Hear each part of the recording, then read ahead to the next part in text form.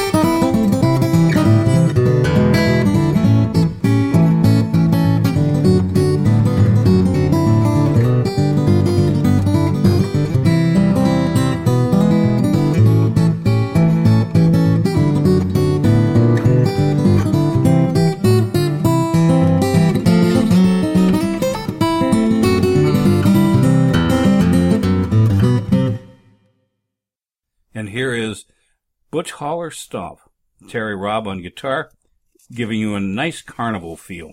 Hang on.